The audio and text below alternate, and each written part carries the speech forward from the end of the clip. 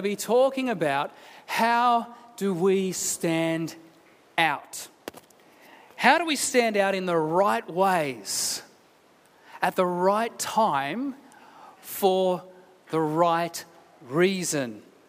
Because when we do stand out in the right time, for the right ways, in the right way, we can make an incredible difference. And it can change the course and direction of our lives. The flip side is just as true. When we compromise on the wrong things at the wrong time, in the wrong ways, it can end up costing us dearly. So over the next few weeks, we are going to be looking at how do we take a stand for that which matters most. Today we're talking about standing out. Next week, we're going to look at how do we stand up for what is right. And we're going to see Daniel stand up to the king who had the power to take his life. Daniel stands up to that king and tells him to stop sinning and to do what's right. And it's a fascinating story of how we stand up for that which is true. In week 3, we're going to talk about standing for what matters most. The king says you can't pray for a certain amount of time. And Daniel realizes this is something he is committed to doing. So he continues to pray and stands for what is right. In week 4, we're going to look at how do we stand in faith and in prayer. And finally, in week 5, we're going to talk about standing firm in the fire. And there's opposition. We look at the story of Shadrach, Meshach, and Abednego. How do we stand firm when there are those who oppose us? Today, though, we're going to be talking about standing out from Daniel 1. And before we jump into Daniel 1, just let me give you a little bit of the context or the backstory. King Nebuchadnezzar was the king at this time. He was an evil king who had destroyed Jerusalem. He was so evil, he didn't just destroy the city, but he burned the temple. And then to add insult to injury, he went into their temple and basically took all their religious symbols and crushed them, destroyed them, as if to say the worship of your God Yahweh is obsolete. I'm removing anything that reminds you of him and that enables you to worship the one who you say is the one true God. Not only did he destroy the city, the temple, and all their religious symbols, he said essentially, I'm also going to destroy your present and your future. He said to his leaders, go find the brightest and the sharpest young men, the sons of royalty and nobles. I basically want you to kidnap them. Bring them to me. I am going to indoctrinate them in the Babylonian culture and train them for 3 years. They're going to be future leaders in my government. So not only am I destroying Jerusalem and your present, I am also committed to destroying your future by removing your best leaders and training and equipping them to serve in my government, in my kingdom. Let's pick up in verses 3 and 5. Then the king ordered Ashpenaz, chief of his court officials, to bring into the king's service some of the Israelites from the royal family and the nobility, young men without any physical defect, handsome, showing aptitude for every kind of learning, well-informed, quick to understand, and qualified to serve in the king's palace. In other words, go and find those who are most likely to succeed and bring them to me. They are the ones I want. It then goes on to say he was to teach them the language and literature of the Babylonians. In other words, I want them to speak like we speak. I want them to think like we think. Verse 5, the king assigned them a daily amount of food and wine from the king's table. They were to be trained for 3 years, and after that they were to enter the king's service. This was a very intentional and strategic plan to indoctrinate these young men into the Babylonian culture. In other words, the king wanted them to think like Babylonians thought, to act like Babylonians behaved, and to believe what Babylonians believed. It doesn't quite have the same ring, but he wanted them to walk like a Babylonian. This, I believe, mirrors much of the strategy of our spiritual enemy, the Prince of Darkness. Those who are followers of Christ, he wants them to think like he thinks, to behave like he behaves, to respond like he responds. In fact, Satan wants everyone on planet Earth to disregard the Word of God and submit and surrender to his ways, the systems of darkness, the ways of the world. And we find ourselves in a full-on spiritual attack. If you are a follower of Christ, you are under attack. Satan is the prince of lies, and he does his best to deceive and to lure people away from God's best. Isn't that true? And this is why Paul said in Ephesians 6:11-13, put on the full armour of God so that you can take your stand against the devil's schemes.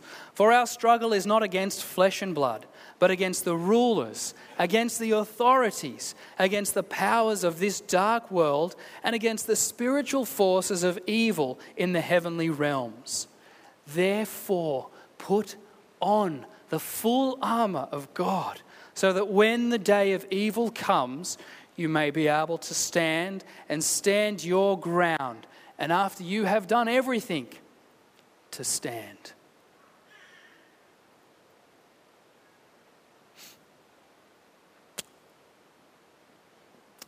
Here's a thought. If it's a spiritual battle that we are engaged in, why are people more eager to attend rallies than prayer meetings?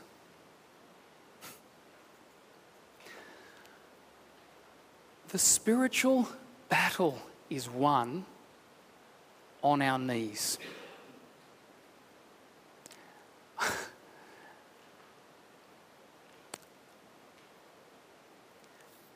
As we will see, there are times where we need to take a stand. Not just in the prayer room. But my question is, how much time has been spent in the prayer room before we stand, before we rally? If you are never standing out and you're always blending in, then are we truly committed to following Jesus? Because to follow Jesus is to walk a very different path, a path that will inevitably lead us to standing out. The word holy means to be set apart. Be holy as I am holy, God says. And there are times when we have to stand out when we're following Jesus. And that's what we see happening in the life of Daniel and his 3 friends. Now, it's no coincidence that the Lord just dropped this idea into my mind about the significance and the importance of prayer. Yes, Daniel took a firm stand. But what we're also going to see is that Daniel was a man of prayer, committed to praying. Prayer humbles us. Prayer connects us to God. It puts us in touch with his heart so that when we do speak, we can speak his words. And the words of God always come from a place of love and grace. God is a just God. But his scripture tells us, for those who are not following him, he is slow to anger, abounding in love. Oh, that this would be the posture of the church today. Let's keep moving and look at verses 6 and 7 as the story goes on. Among those who were chosen were some from Judah: Daniel, Hananiah, Mishael, and Azariah. The chief official gave them new names. To Daniel, the name Belshazzar; to Hananiah, Shadrach; to Mishael, Meshach; and to Azariah, Abednego. Now, why did the chief official change their names? Well, first, let's again get a little bit of context. How old were these boys? We don't know for sure, but most biblical scholars would say somewhere between the ages of 12 and 15. Remember, the king wanted to train them for 3 years. So if they were 15, that makes them 18, a prime age for leading in the government. Young, impressionable boys. This is what we're talking about here. We're talking about high school students. Young boys who have been stripped of everything. They've been removed from Judah and taken to Babylon. Do you know how far that is? For us here in Australia, that's as far as Melbourne to Brisbane. And they didn't have planes or trains or automobiles. That's a long way. All of their religious symbols have been crushed and demolished. So these young, impressionable boys find themselves in a foreign land, under a foreign culture, a foreign religion. They're now being extracted from their families to go in to serve and train under the king. And now their names are being stripped away from them. All dignity is lost. Why were their names changed?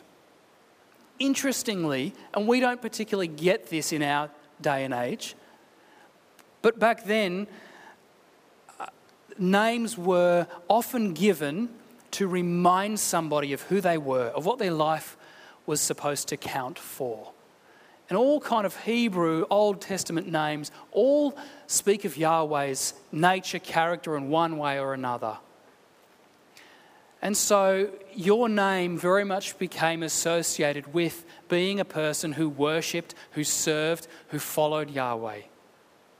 So the names that these boys had reminded them, every time their name was spoken, son,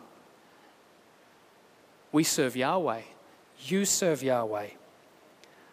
Well, the king gave them names that pointed to the worship of the Babylonian gods. He is seeking to strip and remove every reference point in their lives of what it means to follow Yahweh. Next, their diet is going to change. We read in verse 5, the king assigned them a daily amount of food and wine from the king's table. In other words, you're supposed to eat the food that has been prepared for the king. Now, when I read that, I think, well, that doesn't sound too bad at all, does it? Eat like a king for a 12 or a 15-year-old boy? I mean, our boys are 10, 5, and 2. And we're already talking about how we're going to finance the amount of food that these boys are going to eat. So to eat like a king for a young boy, these are young boys saying no to the king's food. Why? Because the food that would be served for the king and his servants is food that has been sacrificed to pagan idols, to pagan gods. And they knew that to partake in that food would be dishonouring to their God, to their Yahweh. Even though they've been taken some 1,600 kilometres away, stripped from their family, stripped from the temple, stripped of their name, look at where their hearts are. Their hearts are still for Yahweh. Wow, 12 to 15-year-old boys. Never too young to take a stand for the Lord, Jaden Bridgeland. Never too young. Now, we don't see them kicking up a big fuss. They simply ask respectfully, could we try a different diet? Could we not eat the royal food? Now, verse 8 is probably the key of what we're talking about this morning. Verse 8 says, "But Daniel resolved not to defile himself with the royal food and wine, and he asked the chief official for permission not to defile himself this way." What did Daniel do here? Daniel made a predetermined resolution. A predetermined resolution. Before the temptation was even there, before the food was put in front of him, he made a predetermined decision to remove that temptation, not to partake in the king's food. He pre-decided, and that's why he was successful. You see, had he not pre-decided, he could so easily have compromised and rationalized something that really wasn't right. How good are we at justifying and rationalizing things? We do it all the time. I do it all the time. Just this once. I've got to eat anyway. Well, this is what I have been served. Mum told me not to be rude. I've got to eat what's put in front of me. Daniel knew that he would be placed in a compromising situation. He made a predetermined decision. This is incredibly important. He resolved in his heart ahead of time how he would respond. Before he was faced with temptation, he'd made a choice. As followers of Christ, our success in so many different spiritual avenues will be determined by what we decide ahead of time. Now, this will have different application for each one of us, depending on our particular life stage and set of circumstances. But if you open your heart and ask God to show you, the Holy Spirit will reveal to you the areas in your life where you need to predetermine what your response will be. There are some things that you and I need to predetermine in our heart. We need to decide that no matter what happens in the future, this is how I will stand. I will do this, or perhaps I won't do this. And we make this decision because we pre-decide to honour God in this way.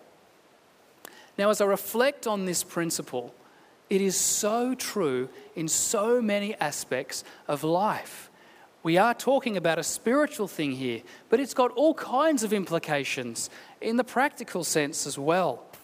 You know, I know for me, if I don't pre-decide that I want to go for a run or a cycle in the morning, if I don't lay out my gear, if I don't set my alarm, it's not going to happen. It's as simple as that. I don't just wake up. I mean, maybe one day I will. I would love that day to come. But let me tell you, with 3 young children and you've got to get them to school and so forth, you've got to pre-decide. Now, there are all kinds of areas in our lives where we see the wisdom in pre-deciding. I think about Bronnie. And whenever she makes a meal plan at the start of the week, and one of us shops for those ingredients, it sets us up for success. It's just a simple thing.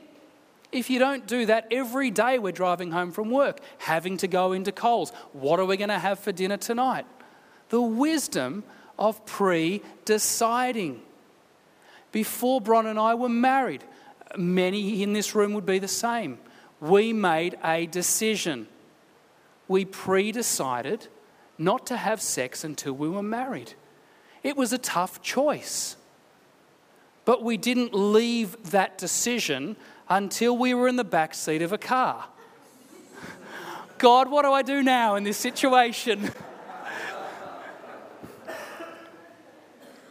The wisdom of predetermining what our actions will be because we want to honour God. If our desire is to honour God, what areas of our life are we open to compromise in? And it's different for all of us. What are the decisions that we need to take? For Daniel, in his context, in his situation, it was about the food that was going to be served to him. Now let me just say that wherever you find yourself, that message, that song is just ringing in my ear, come as you are. Okay, so it doesn't matter where you are or what you've done. God has you here this morning hearing this message now. So forget the past. Think about the future. Where are the areas that you need to predetermine how you're going to honour God in the future? How will you stand out? Perhaps you find yourself in an ungodly workplace where the conversation and language is not honouring to God. And you often find yourself getting caught up in that, as it would be so easy to do. Don't feel bad, don't feel judged. That's not what God wants. But how will you pre-decide? Do you want to be different? Do you want to stand out? Do you want to be a person of light? Do you want to be different? You've got to make a decision ahead of time. Don't leave it to the last minute, because we're human. It's so true, isn't it? Perhaps you struggle with the temptation to view pornography. How will you predetermine this? How will you predetermine how you're going to respond in that moment? There are all kinds of situations in our lives where if we don't predecide, if we don't predetermine, we are opening ourselves wide up to compromise. What is it in your world that you struggle with? What is it that you need God's help with? What must you decide ahead of time? What must you resolve in your heart that you will or won't do? Because honouring God is a high priority for you. Every now and again, because of what we have predecided or predetermined in our hearts, we will stand out. And that's what these young boys did. They said, I've predetermined not to eat food that's been offered to idols. One decision, one verse. But that one decision went on to have a big impact, because every breakfast and every lunch and every dinner time, they stood out. And the next day, at breakfast, at lunch, at dinner, they stood out. One decision, one verse, they kept standing out. Maybe for you, there's one decision today that the Holy Spirit is impressing upon your heart right now. You know what it is. And if you just think to yourself, if I had the courage and the conviction, and if I relied on the Holy Spirit to help me make this predetermined decision, how would that alter things? How would my life change? How would I start looking in that workplace? How would I start looking amongst these friends in this sporting arena? How would I come before God knowing that I'd predetermined to put him first and honour him? Watch the wisdom of Daniel as we continue in 12 and 15. Please test your servants for 10 days. Give us nothing but vegetables to eat and water to drink. Then compare our appearance with that of the young men who eat the royal food, and treat your servants in accordance with what you see. So he agreed to this and tested them for 10 days. At the end of the 10 days, they looked healthier and better nourished than any of the young men who ate the royal food. You see, you can stand out for the right things in the right way, or you can stand out for the wrong things in the wrong way. We need to ask and seek God's wisdom that He would guide each one of us to know what is worth taking a stand for and what is not.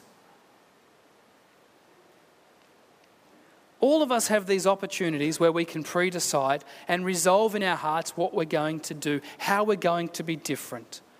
After the trial days had passed, we see in verse 19 the outcome. Verse 19, the king talked with them, and he found none equal to Daniel, Hananiah, Mishael, and Azariah. So they entered the king's service. God gave them supernatural understanding. God gave them the ability to interpret dreams and visions. And they literally redirected the shape of Israel's future because they stood up for what mattered most. Had they compromised, had they not had the courage to stand, nothing historic would have happened. Now, I don't know about you, but I would rather be remembered for what I stood for than forgotten for blending in. I'd rather be remembered for what I stood for than forgotten for blending in with everyone else. If we are always blending in, how are we to show the world that we are the disciples of Christ when it is by His love that we are to be known? We must examine our hearts and ask the Holy Spirit to reveal to us the areas in our lives that we need to make a stand. We don't stand to make a statement because God has called us to be different. If the byproduct of standing is a statement, well, so be it. We stand because we want to stand against the devil's schemes. We're going to put on the full armour of God, the helmet of salvation, the breastplate of righteousness, the shield of faith, the sword of the Spirit, and the belt of truth. Our shoes are prepared with the gospel of readiness of peace, and we're going to take our stand against the enemy's attacks. And when we've done everything else, we will stand. Why? Because Jesus stood and died for us. And He's called us not to be conformed to the patterns of this world, but to be transformed by the renewing of our minds. Then we'll be able to test and approve what His will is, His good and perfect and pleasing will. Amen. Join me in prayer. God, lead us to live in such a way that our lives would bring You glory. God, if it means being different and criticised or mocked, so be it. Lord, we want to do what You call us to do, to be different in ways that honour You, to be transformed by Your presence, empowered by Your Spirit, so that we may live lives that bring glory to Your name. We thank You for Your presence, Lord, and we thank You for this Old Testament story that can enable us to live victoriously in You as we predetermine ways in which we will go about living for You and honouring You. In the quietness of this moment now, I invite you to offer this prayer up, just between you and the Lord. Lord God, is there any area in my life that I need to resolve, predetermine, predecide, to do something always, or to never do something? Because God, I belong to You. I ask that You would grant me the wisdom to know when and the courage to stand out in the right ways at the right time. And I ask, God, that in doing this, I would not be drawing attention to myself, but seeking to honour You. In Jesus' name we pray. Amen.